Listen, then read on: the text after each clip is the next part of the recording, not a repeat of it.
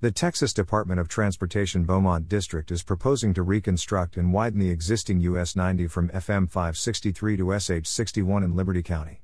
The proposed project would reduce congestion and upgrade the roadway to meet current design standards, which should improve mobility and safety.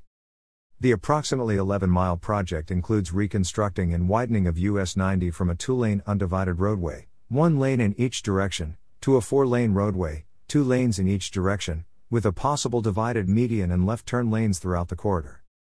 The existing right-of-way, ROW, width is approximately 120 feet, and the proposed project would require a width of approximately 250 feet from FM 563 to SH 61. Therefore, additional row would be needed, which could potentially displace residential and commercial properties. In order to get opinions from Liberty County residents about the proposed highway improvements, TxDOT has set up an online survey that will be available through Friday, March 26.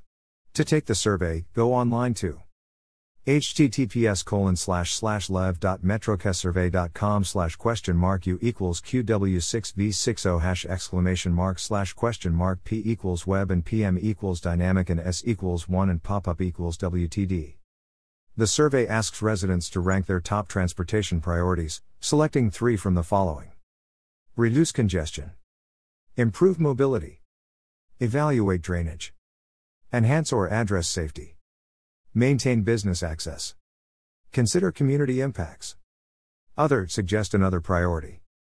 You will also be asked if you prefer a 4-lane highway divided by a grassy median or a 4-lane road with a raised median.